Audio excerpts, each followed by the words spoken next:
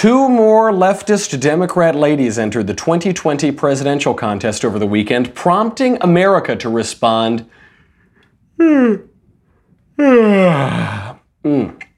will analyze the official Liz Warren kickoff, as well as Klobuchar's snowy global warming warning. Then, John Kasich does yoga, Virginia politicians do minstrel shows, and the Grammys award people for neither singing nor dancing. Finally, the Pope pals around with the Grand Sheikh in Arabia, while Democrat Congresswoman Ilhan Omar defames the Jews. I'm Michael Knowles, and this is The Michael Knowles Show.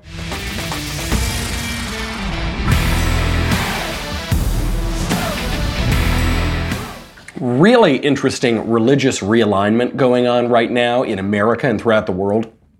This story is probably the most underreported news story. It happened last week. The Pope visited the Arabian Peninsula for the first time in 2,000 years. No Pope has ever gone down there. This is all, I think, finally a Western reckoning on scientific materialism, on atheism, on the religion or irreligion that came out of the Enlightenment. This is a huge news story. It really, really matters. And so, of course, the mainstream media are not reporting on it. But we will report on what looks to be an alliance between the Muslim world and the religious Western world against atheism. But first, we have got to cover 2020. We have got to cover Liz Warren's, I think, 7th campaign kickoff. How many times has she kicked off this campaign already? I don't know. We'll cover that. We'll cover Klobuchar. We'll cover the dark horse Democrat. But first, let's make a little money, honey, with Untuck It. Untuck It. Listen, here's a tip. No guy looks very good in a long, bulky dress shirt when it is untucked. You might think, oh, I'm a cool guy. Yeah, I look casual. Yeah, hey, don't worry. I don't even need to tuck in my shirt. Usually, with most shirts, this ends up looking sloppy. That's because those shirts were not meant to be worn that way. Untuck It makes shirts specifically designed to be worn untucked. Do you get it? It's in the name. You should get that. They're really good. These shirts are cool. I noticed because Jeremy the God King Boring would wear them constantly. And I was like, oh, Jeremy, man, those shirts look pretty cool. And he was like, right, that's Untuck It. I can afford that because I'm your boss. Now it turns out you can get a special offer from Untuck It just for my listeners. Go to untuckit.com or visit one of Untuck It's 50 stores across the U.S. and Canada. I've actually, before they were a sponsor, I went into one. They fitted me out for a shirt. Great customer service. Untuck It even offers free shipping and returns on all orders in the U.S. Use promo code MKS for 20% off your first purchase. Don't say I never did nothing for you.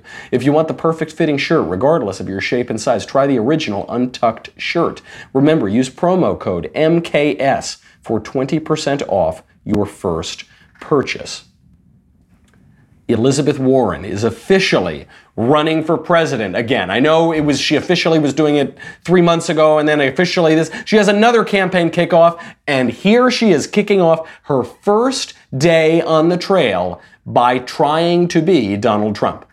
Every day, there's a racist tweet, a hateful tweet, something really dark and ugly. And what are we, as candidates, as activists, as the press, going to do about that? We're going to chase after those every day? Are we going to let him use those to divide us? You know, here's what bothers me. By the time we get to 2020, Donald Trump may not even be president.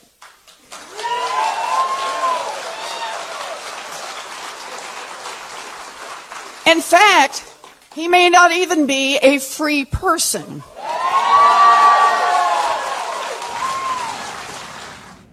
Oh, no, she didn't. Oh, wow. Here she is, coming out swinging, feisty Elizabeth Warren. And she's going to fight back against Donald Trump by doing a really lame version of his original joke. That's our gal, Liz Warren. A woman who, she is a lecturer, so the fact that she's lecturing people is not surprising. We should expect that, but it's so tedious. It's so grating. I can't imagine anybody really likes the sound of this. She can't pull off doing Trump. She's not Trump. She's very much not Trump. For one, I don't think Donald Trump is even 1/1000th Native American. She is obviously not Trump. She's trying to do that great Trump moment from the debate with Hillary Clinton. Here it is. Just awfully good that someone with the temperament of Donald Trump is not in charge of the law in our country. Because you'd be in jail. Secretary Clinton. It's not, when Liz Warren does it, it's not even close. He does it right on the cuff. He says, I don't want to be in a world where Donald Trump is president. Yeah, you'd be in jail. That's why. Boom, mic drop. Whereas she does it, it's obviously planned, it's obviously contrived, and it's in this weird language. He might not even be a free person in 2020. Yeah? Huh? Am I right? She can't do it. She's the definition of a limousine liberal. She's a racial fraud. The race stuff is dogging her. It's going to keep dogging her. MSNBC, Joe Scarborough seems to think that by the spring, all of that Native American stuff will be behind her. It won't be. I'm telling you, it will not be behind her. Why not? Because if she could have figured out a way to put this behind her, she would have done it already. She would have done it for the 2 years now that Donald Trump has been calling her Pocahontas. And for even longer than that, that these allegations have been around, that her fraud has been exposed. If she had an answer, she would have given an answer, but she doesn't have one. She doesn't have an answer. And so this is, by the way, why she keeps doing all of these campaign kickoffs. For, okay, she made a whole huge deal about the exploratory committee. She's making a whole huge deal about the beer video. She's trying to get a fresh start. She needs a fresh start because she knows that her racial fraud is going to destroy her campaign, if it hasn't already, which obviously it has. So she keeps saying, okay, well, if we're going to do a clean break, we're going to address the racial fraud first, and then once that's taken care of, then we're going to start a new campaign. So actually, before she even announced the first announcement, she released that genetic test. She thought, okay, I'm going to release this genetic test. It's going to show that I'm maybe 1,024th Native American. And then people will say that it's okay that I called myself Native American, and then we can announce fresh start. Whoops, didn't work. And then, okay, the beer, now I'm getting into a social media campaign. All that official stuff is behind. Now I'm going to have a fresh start. I like beer. I still like beer. I'm not a robot. I hug my husband. Total flop. People made fun of her for days because she's not Ocasio-Cortez, because she's just so stiff and not credible. And okay, well, that's been now the official launch of the campaign. There's no fresh start. There's no fresh start for Elizabeth Warren. It's not going to happen. She also just doesn't have the qualities that make for effective candidates. I have seen candidates, otherwise good candidates, who, like, their face didn't look great. There maybe a little bit when they spoke, their nose pinched up too much. Maybe these things really matter. It seems superficial, but look, it's democratic politics. This is superficiality. You're talking about a popularity contest here. They're, of course, going to accuse Republicans and conservatives who criticize Liz Warren of chauvinism or sexism or misogyny or whatever. It's not misogyny, it's applying the same standard to male and female candidates. You hear, how many times did we hear during the 2016 race that Ted Cruz was facially challenged? I think Ted Cruz himself joked about this. This is just the sort of scrutiny that public candidates are up for, especially in a democratic republic where people are voting for you. She just doesn't have it. There's a more interesting candidate who is now also officially running for president. I'm damning with faint praise here because most candidates are more interesting than Liz Warren, but Amy Klobuchar, senator from Minnesota, actually makes a much stronger case than Liz Warren. In our nation's heartland, at a time when we must heal the heart of our democracy and renew our commitment to the common good, I stand before you as the granddaughter of an iron ore miner, as the daughter of a teacher and a newspaperman, as the first woman elected to the United States Senate from the state of Minnesota, to announce my candidacy for President of the United States. All right, before I make fun of this announcement, there's a lot to make fun of here. I do want to point out the positives. She comes across as a much stronger candidate. Just in general, she looks stronger, she looks better, she's smiling in a way that Liz Warren, Hillary Clinton, all the time they would be scowling. The only time they weren't scowling is when they do that awkward forced laugh, that Hillary, ha ha, well, we're going to run and I'm not, ha ha, and there's that brief moment. Amy Klobuchar much more naturally gets it. She gets Democrat politics. She's better on the stump. She's better with voters, and she comes across as stronger. Liz Warren comes across as a frail college lecturer. Amy Klobuchar, she is a career politician. This lady has been running for office for a very long time. She was an county executive or something in Minnesota. She's taken the long way up, and she's learned a thing or two on the trail. So that's all good for her. The downside for her is she also doesn't have a great voice. The other downside for her is that she's from true blue Minnesota. Minnesota has voted for the Democrat in every single presidential election since 1976. Even in 1984, when Ronald Reagan won 49 states, he won the whole country, Minnesota still managed to go blue. So she doesn't bring a whole lot with her, and she doesn't have much of a reason to moderate. She doesn't have much pushing her toward the center, which might help her in a general election. But then she has one really awful thing going for her. She has one really awful thing going for her that actually every other Democrat candidate has to deal with. We'll get to that in a second. But first, Valentine's Day is coming up. There are only 3 days left until Valentine's Day. Fellas, I've been in your shoes. I know. We've all been there. I just made my dinner reservation last night for Valentine's Day. Only by the grace of God was I able to get a dinner reservation. Get your flowers now. If you don't have the perfect surprise already picked out, you're cutting it really close. Right now, pull over your car. Go check out my friends at 1-800-Flowers.com. They have amazing deals on vibrant and romantic Valentine's rose bouquets, arrangements, and more, starting at just $29.99. Like 18 romantic red roses for $29.99. They are beautiful. I gave some to sweet little Elisa already. We have them sitting on our kitchen table. They're just gorgeous. They come in just a really nice box so that they don't really get damaged along the way. Beautiful flowers. You have to hurry though. Do it right now. Roses from 1-800-Flowers are picked at their peak. They are shipped overnight to ensure freshness, and to her amazement, they last. They're just really nice. And $29.99 is an amazing deal for 18 romantic red roses that won't last very long. Pick your delivery date. Let 1-800-Flowers handle the rest. When it comes to Valentine's Day, I don't settle for anything less than my Rose Authority, 1-800-Flowers.com. To order Valentine bouquets, arrangements, and more, starting at $29.99, like 18 romantic red roses for $29.99, go to 1-800-Flowers.com, click the radio icon, enter promo code COFEFE, C-O-V-F-E-F-E. Order today, save at 1-800-Flowers.com, promo code COFEFE, C-O-V-F-E-F-E. Radio code COFEFE. Check it out. Okay.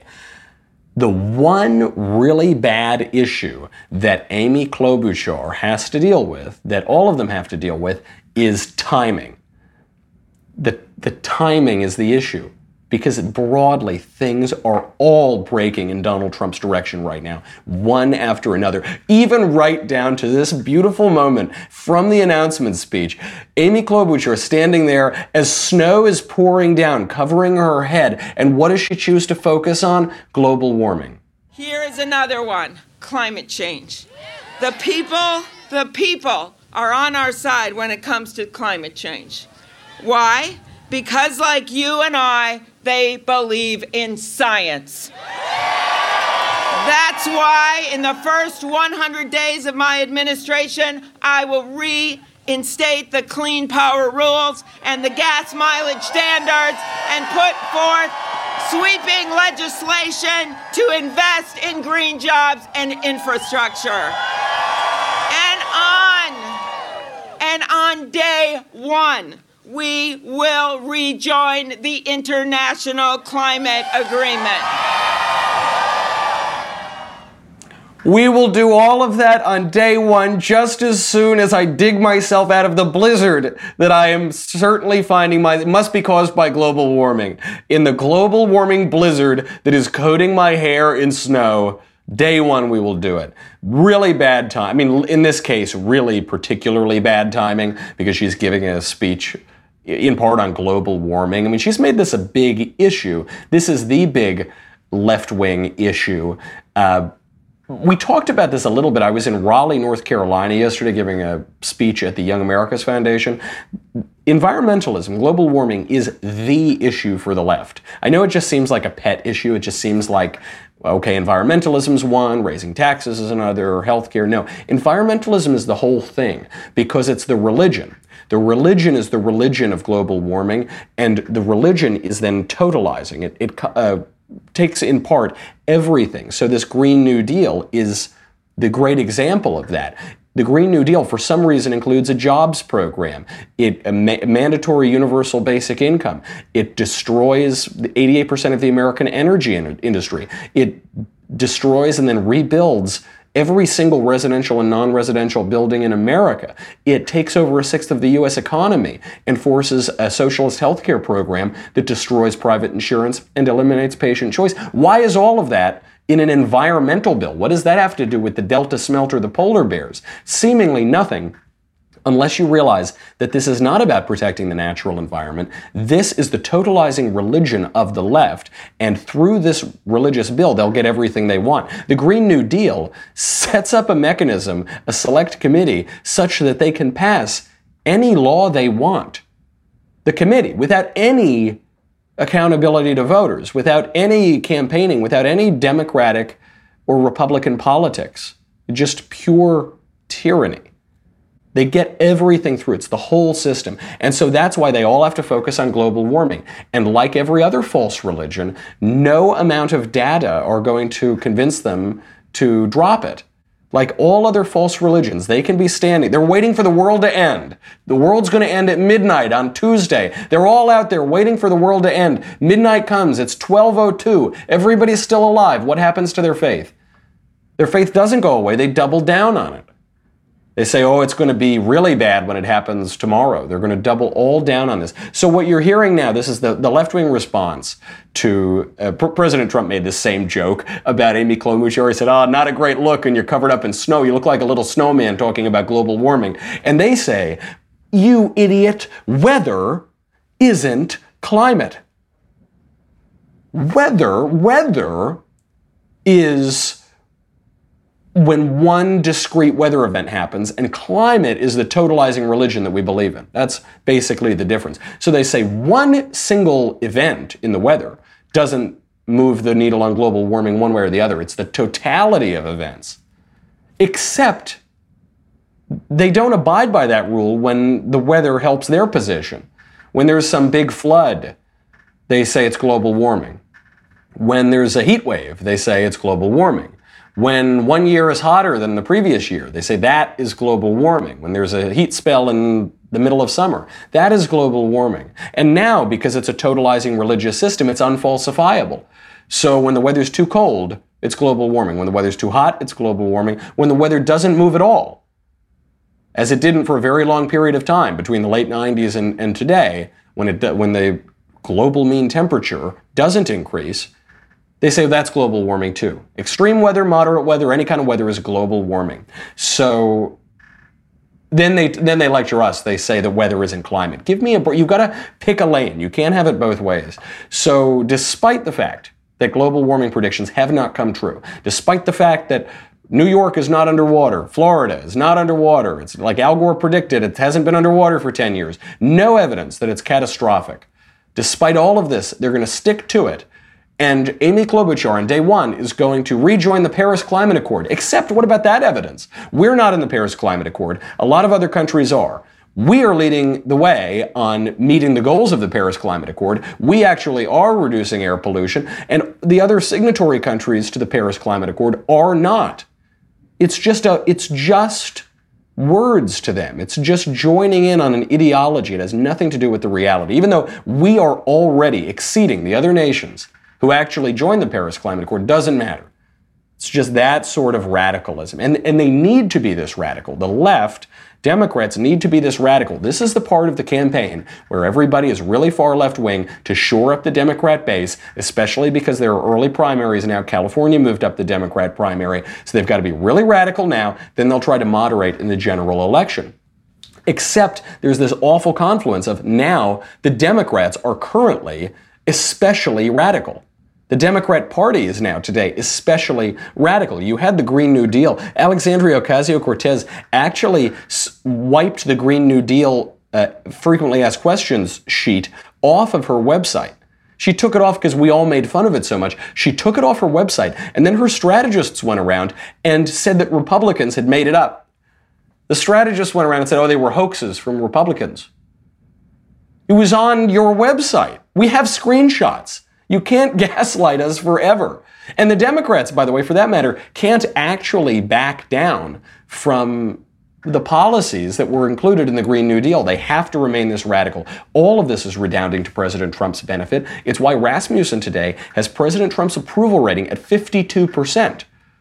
These are shocking highs. Everything is breaking in Donald Trump's direction right now. This is going to cause a lot of problems for Democrats, and we haven't even gotten to the best Democrats for President Trump's reelection yet, all of whom are in Virginia. But first, let's make just a little bit more money, honey. Just a little tiny touch with Boll and Branch. Oh, you're going to love Boll and Branch. Valentine's Day's coming up, folks.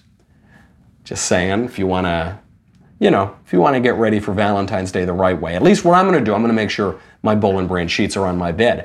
Boll and Branch, these are the greatest sheets I've ever slept on. Getting a great night's sleep is easier and more affordable than you think. You don't need, sleeping pills. You just need to change your sheets, and that's why you should check out Boll and Branch. Everything they make, from bedding to blankets, is made from 100% organic cotton, which means they start out super soft and they get softer over time. If you buy really expensive, really high-end luxury sheets, they can cost $1,000 or more in the store. But Boll and Branch are only a couple $100 because they cut out the middleman and they go directly to you. This is why everyone who tries Boll and Branch loves them. I love them. They have thousands of 5-star reviews. Forbes, The Wall Street Journal, and Fast Company are all talking about Boll and Branch. Even 3 U.S. presidents sleep on Boll and Branch sheets. Shipping is free. You can try them for 30 nights. If you don't love them, send them back for a refund, but you will love them. You won't send them back. No risk, no reason not to give them a try. And just to get started, right now, my listeners, get ready for Valentine's Day. Think of me in when you're putting your sheets on your bed. $50 off your first set of sheets at bollandbranch.com, promo code Michael, M-I-C-H-A-E-L. Go to bollandbranch.com today for $50 off your first set of sheets. B-O-L-L and branch.com, promo code Michael, M-I-C-H-A-E-L. bollandbranch.com, promo code Michael. Check them out. Think about me on Valentine's Day.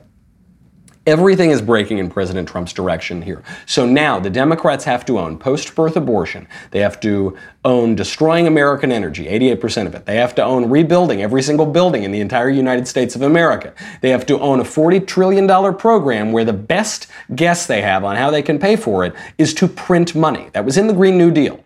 Quantitative easing. We're just going to print money at the Federal Reserve. They have to own radical healthcare laws, which were so disastrous to the Obama administration in 2009.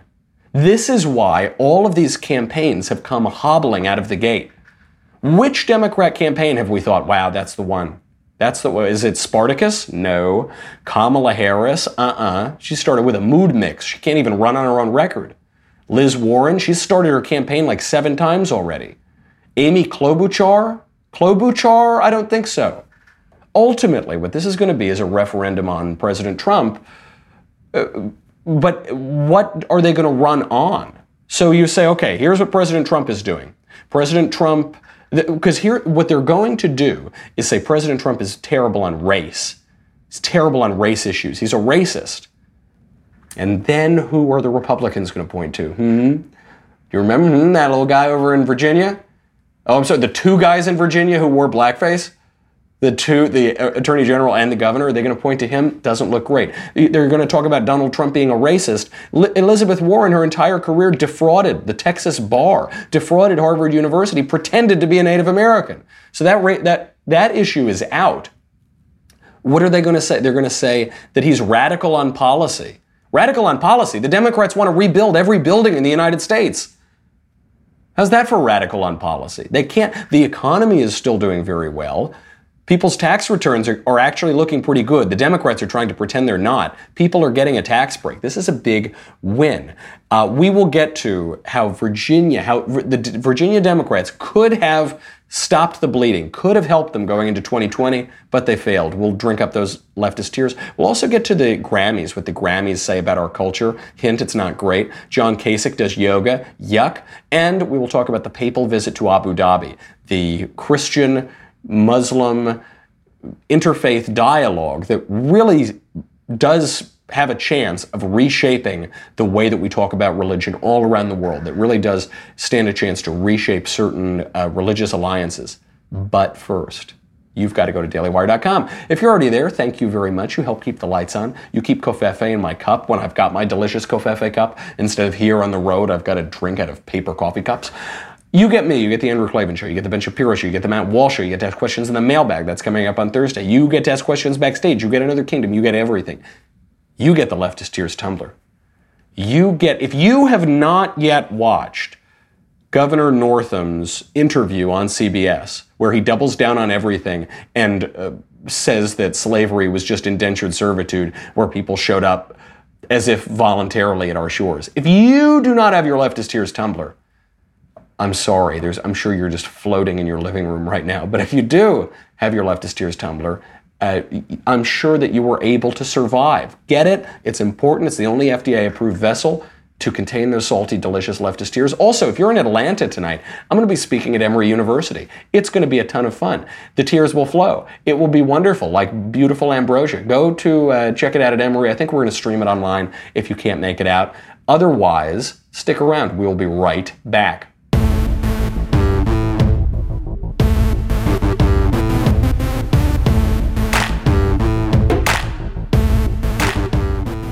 So obviously the Democrats have this broad political problem. They have the national political problem, which is that everything is breaking in Trump's direction. They have the discrete national political problem, which is that all of their candidates are terrible. They don't have any good candidates. Even the leaders like Beto have kind of blown themselves up with those weird, angsty blog posts he put on Medium. Even Joe Biden now, polling isn't looking great for him. Political advisors are saying he'd be even weaker than Hillary Clinton. Cory Booker, Senator Spartacus, not looking great. Kamala Harris may be the best of the bunch, still not a strong candidate, not necessarily a national candidate. She is a far-left California ideologue. Then they have this regional problem, which is the entire state of Virginia, entirely run by Democrats, are all racist, rapist, infanticidal clowns.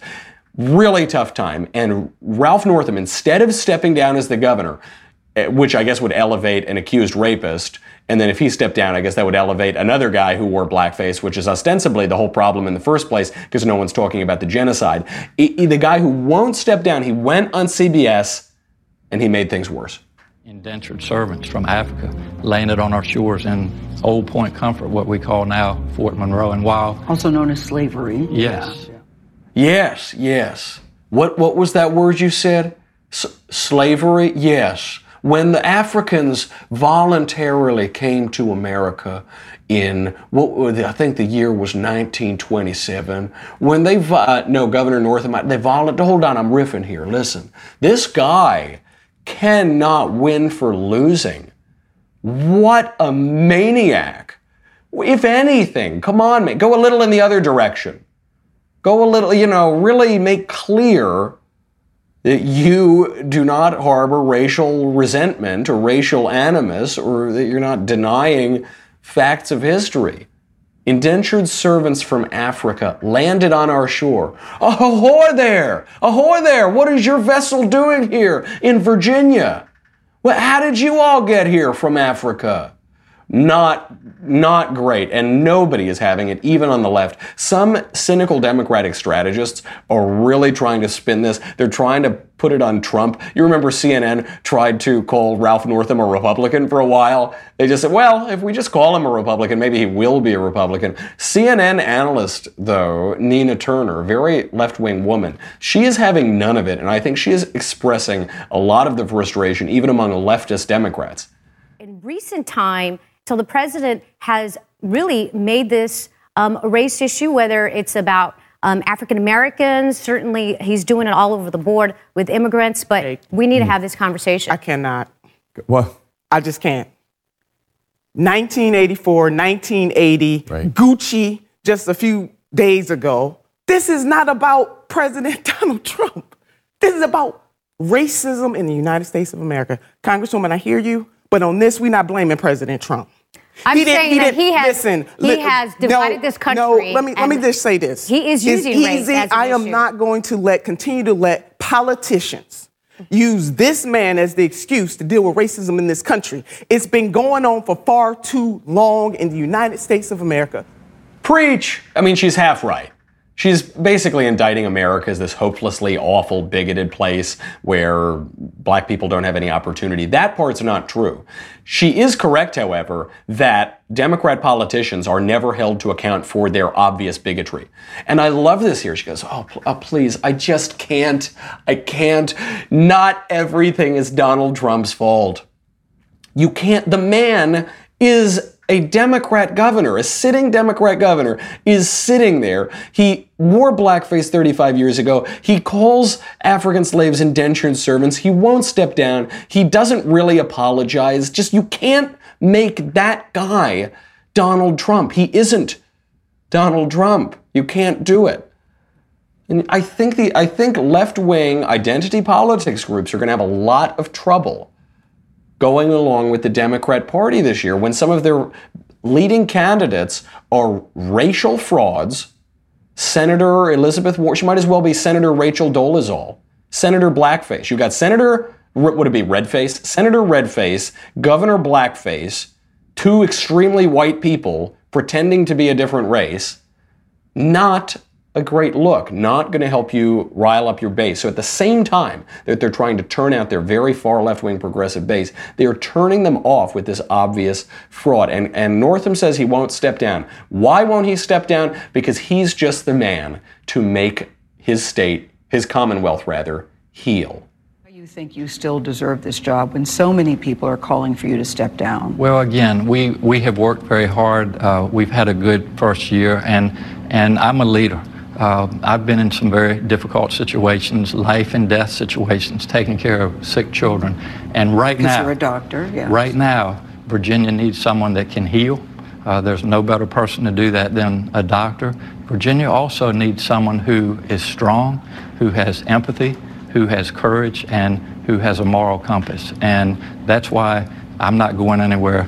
I have learned from this. I have a lot more to learn, but we're in a unique opportunity now. Again, the 400-year anniversary of the history, whether it be good or bad, in Virginia, to really make some impactful changes. Of slavery in this country, yes. In this state, yeah. He took care of sick children. Oh, he took care of them, all right. He took just the language. What a maniac to say, I'm a healer, and so I'm going to heal our state. Your most famous medical opinion is that we should kill babies lying on the table crying after they've been born. That's your most famous medical opinion, that you're a healer. And then to use the phrase, I took care of the sick children. Like, don't worry, I took care of it. I took care of those children. You're not going to be having any problems with those sick children anymore. I took care of them. I'm a leader. What a wacko maniac.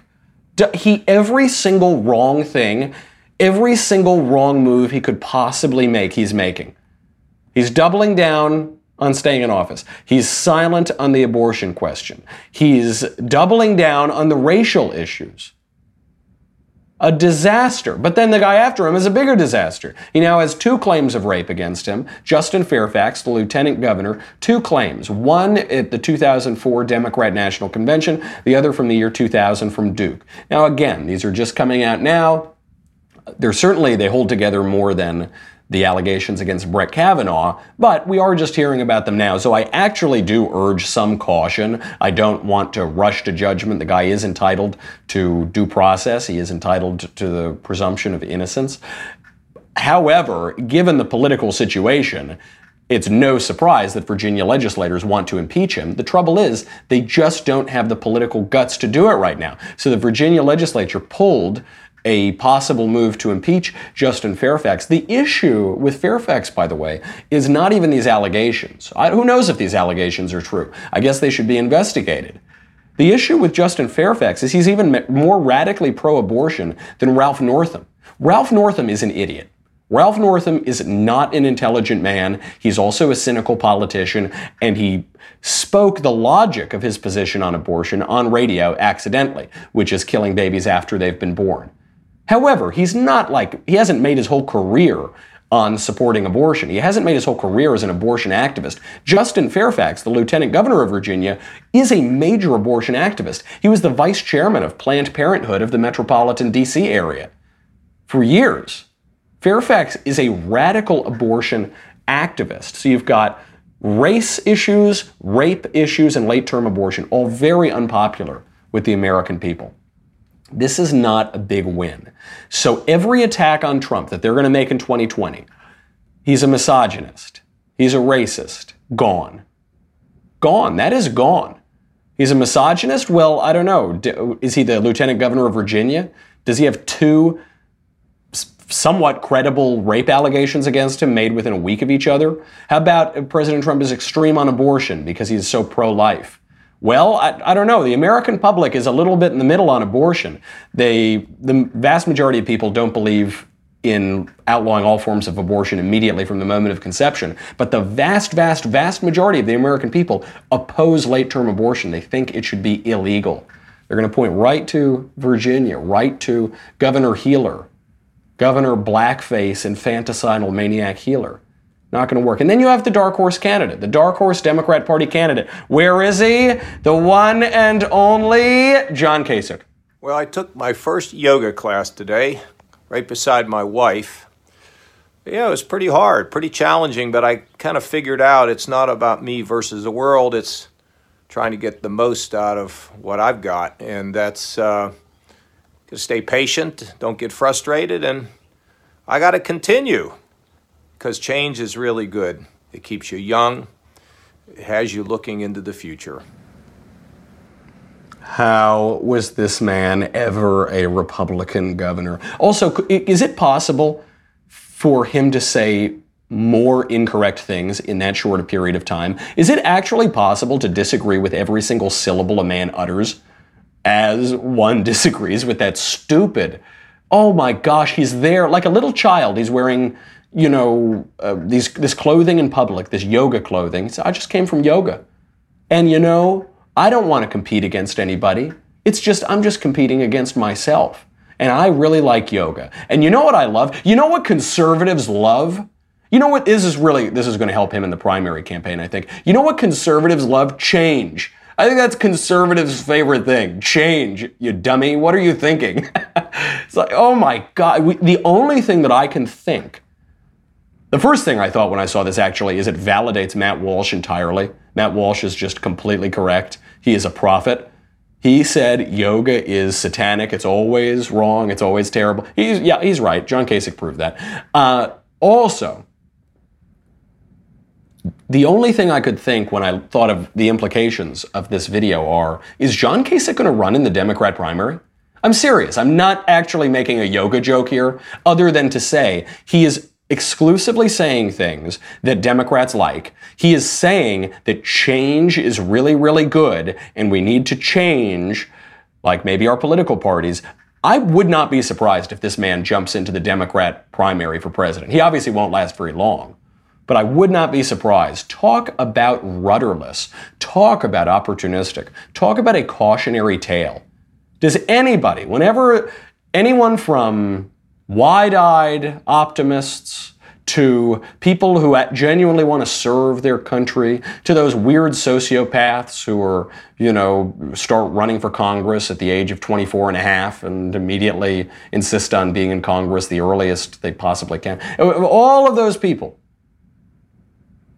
Does anybody say, I want to be John Kasich when I grow up? Talk about a cautionary tale. If you marry yourself to the spirit of the age, you will find yourself a widower in the next. We've got to get to the Grammys. The Grammys we always talk about politics, culture, and religion. We're actually going to follow that exact path today because there's a lot of interesting movement on all of them. And I'm not talking about John Kasich's movement into the Democrat Party. I'm not talking about Amy Klobuchar's movement into the 2020 race. I'm talking about this movement this reaction against the Democrat Party with some weird politics going on, with some weird, you don't know, you've got identity politics people on the left criticizing the Democrats, you obviously have the Republicans. And in the Grammys, this confusion comes out clearly because our culture is very confused. Michelle Obama opened up the night, and she opened up with comments that are exactly correct. From the Motown records I wore out on the South Side.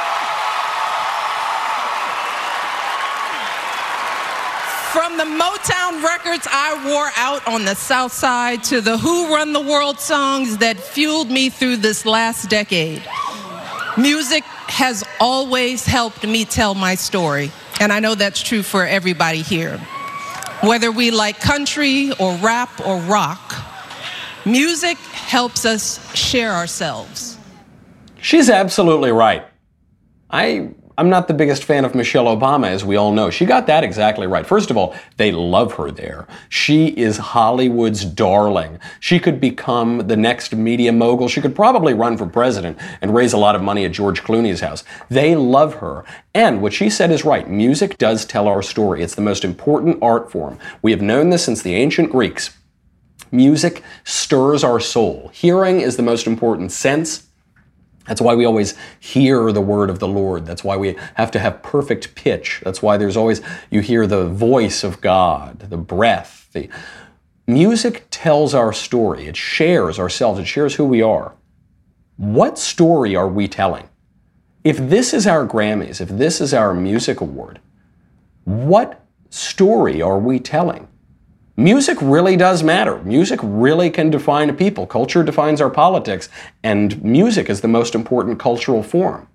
Just to give you a glimpse of what our story is, of what our culture is, the breakout performance of the night, trending all over Twitter, considered the most magnificent thing all night at the Grammys. It involved neither singing nor dancing. Ladies and gentlemen, Cardi B.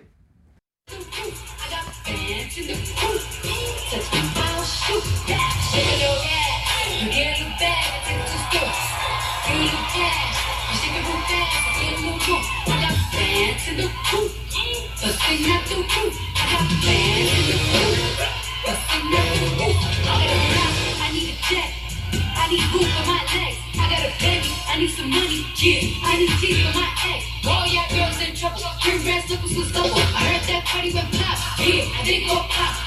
That's me, bust they bubble. I'm the son of the drip. Baby mommy with the clip. Walk off bodies with a chick. Bring a daddy to the whip. And she funny, she sick. What on earth is that? I know I sound like a fuddy-duddy, but I'm right, so I don't really care. There's no singing that occurred. There's very little music at all. There's percussion, which arouses the base passions, but there's very little music, very little melody, very little harmony, if any. And there wasn't even dancing. At least if it's just percussion, but there's dancing, at least there's something artistic about that. There's not even dancing. It was just her sitting around, lying around, humping the floor briefly.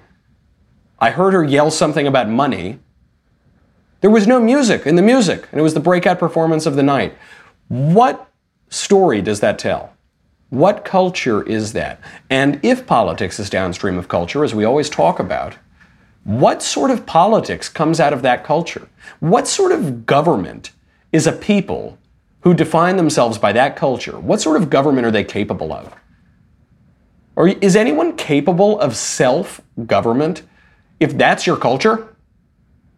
How? I mean, Cardi B is our defining pop culture. We're in it. She's there. This is obviously our culture has been declining for a very long time now. What story is that? What art form? What veneration? What tradition are we really talking about here? It's just tripe. Now, there was one upside to the Grammys. I have to say, my friend Joy Villa, she came out. She always does this. She comes out in a crazy dress that's right-wing. She's done this for the past few years. So one year she wore a MAGA dress. Then the next year she wore a pro-life dress, which was like a picture of a little baby in the womb and said, "Choose life." Great dress. This year, she outdid herself. It was her best one yet. She wore the wall. It was the wall. She had barbed wire going around her neck. And then on the back, it said, "Build the wall." But it was written like Pink Floyd's the wall, you know, another brick in the wall. It was all done in the spirit of that album. Really funny. And now some conservatives won't talk about this. Some conservatives have written Joy Villa off because they think that she's a fraud. They say, and I've read all of the pieces about this. They say, well, she's a Scientologist. Well, she used to be a Bernie bro. Well, I think she's being disingenuous. Well, okay. My thought is, who cares? Who cares? What we're talking about here is you've got this woman, Joy Villa, wore a right-wing dress to the Grammys, got a ton of attention for it. If that helps her out, great. If it helps out the cause, great. I really get a huge kick out of that. I really like the dress. I think it was clever. It was smart. It was very funny. It was cheeky at a wild cultural event. Great. I love it. Wonderful. Give me more of that. Give me more of that dress. Well done to Joy. Before we go, we have to talk about the papal visit to Abu Dhabi. I was actually supposed to go to this last week, but I had pre-scheduled speaking engagements, so I wasn't able to go to it. It was the first ever visit by a pope to the Arabian Peninsula. For so long, there's been a movement to expel Jews and Christians from Arabia, the birthplace of Islam.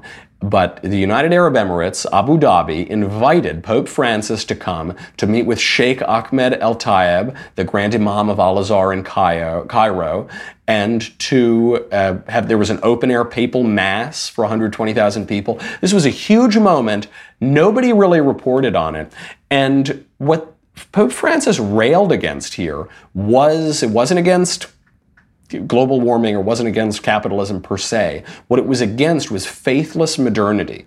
And the Imam talked about this too. They were railing against hyper-individualism. They were railing against utilitarianism. They were both railing against the radicalism that led to the atheism that we've been dealing with for the last 300 years or so. This is really cool. It was predicted, the Catholic Herald pointed this out, this was predicted in Pope Benedict's 2006 Regensburg lecture, the most important oration of the 21st century. Pope Benedict, obviously considered widely a very conservative figure, he predicted this, that the real threat to our civilization is faithless modernity, this narrow scientism that ignores all of the grand questions. The idea that man's origin and destiny, the questions raised by religion and ethics, have no place within the purview of collective reason, end quote. That's what they were railing against. And so what you're seeing here is, one, after so much Christian persecution in the Middle East, you have an Arab government inviting the Pope in. This is historic. The UAE should be commended for this. This is a big deal. This is really good. But what you also have is an interesting discourse going on between Christians and Muslims against faithlessness, against modernity. I think this is exactly right. I think they've got this right. I think the great threat to the West that will corrode us and eat us out from within is atheism, is this shallow rationalism, is this pathetic culture of nihilism that has created anxiety, depression, overprescription, suicide, epidemics all over the West. There are some people who fear invading Muslim migrants or something in Europe. Sure, that is an issue. You have an issue when you have huge populations invading countries. But what allowed the countries to be eaten out from within? It is that faithless modernity. It is cutting away the tradition on which you have built your civilization, the very ideas that allow you to have Western science, Western philosophy, Western thought. By cutting those off at the root, that is the great threat to our civilization. I think it's why the mainstream media won't cover this event. It was a very good event, and you know I've been very harsh on the Francis pontificate when I've thought it's necessary to criticize it. I thought this was a very good move, so I'll end on a happy note. Happy note for the West, happy note for the church, happy note for conservatives, sad note for Democrats. Tough beginning to the week, tough beginning to 2020. All right, that's our show. I will be at Emory tonight. I hope to see you there. If I don't see you there, I will be back in the studio coming up soon. No show tomorrow. We'll have a show on Friday. In the meantime, I'm Michael Knowles. This is The Michael Knowles Show. See you soon.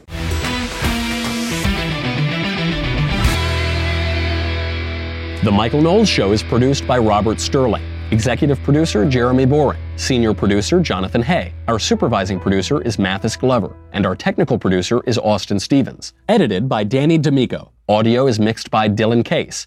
Hair and makeup is by Jesua Olvera. Production assistant, Nick Sheehan. The Michael Knowles Show is a Daily Wire production. Copyright Daily Wire 2019. Hey guys, over on the Matt Walsh Show today, we're going to talk about this very disturbing report about the sex abuse crisis in the Southern Baptist Church. So there's a lot to discuss there, and we'll get to that today.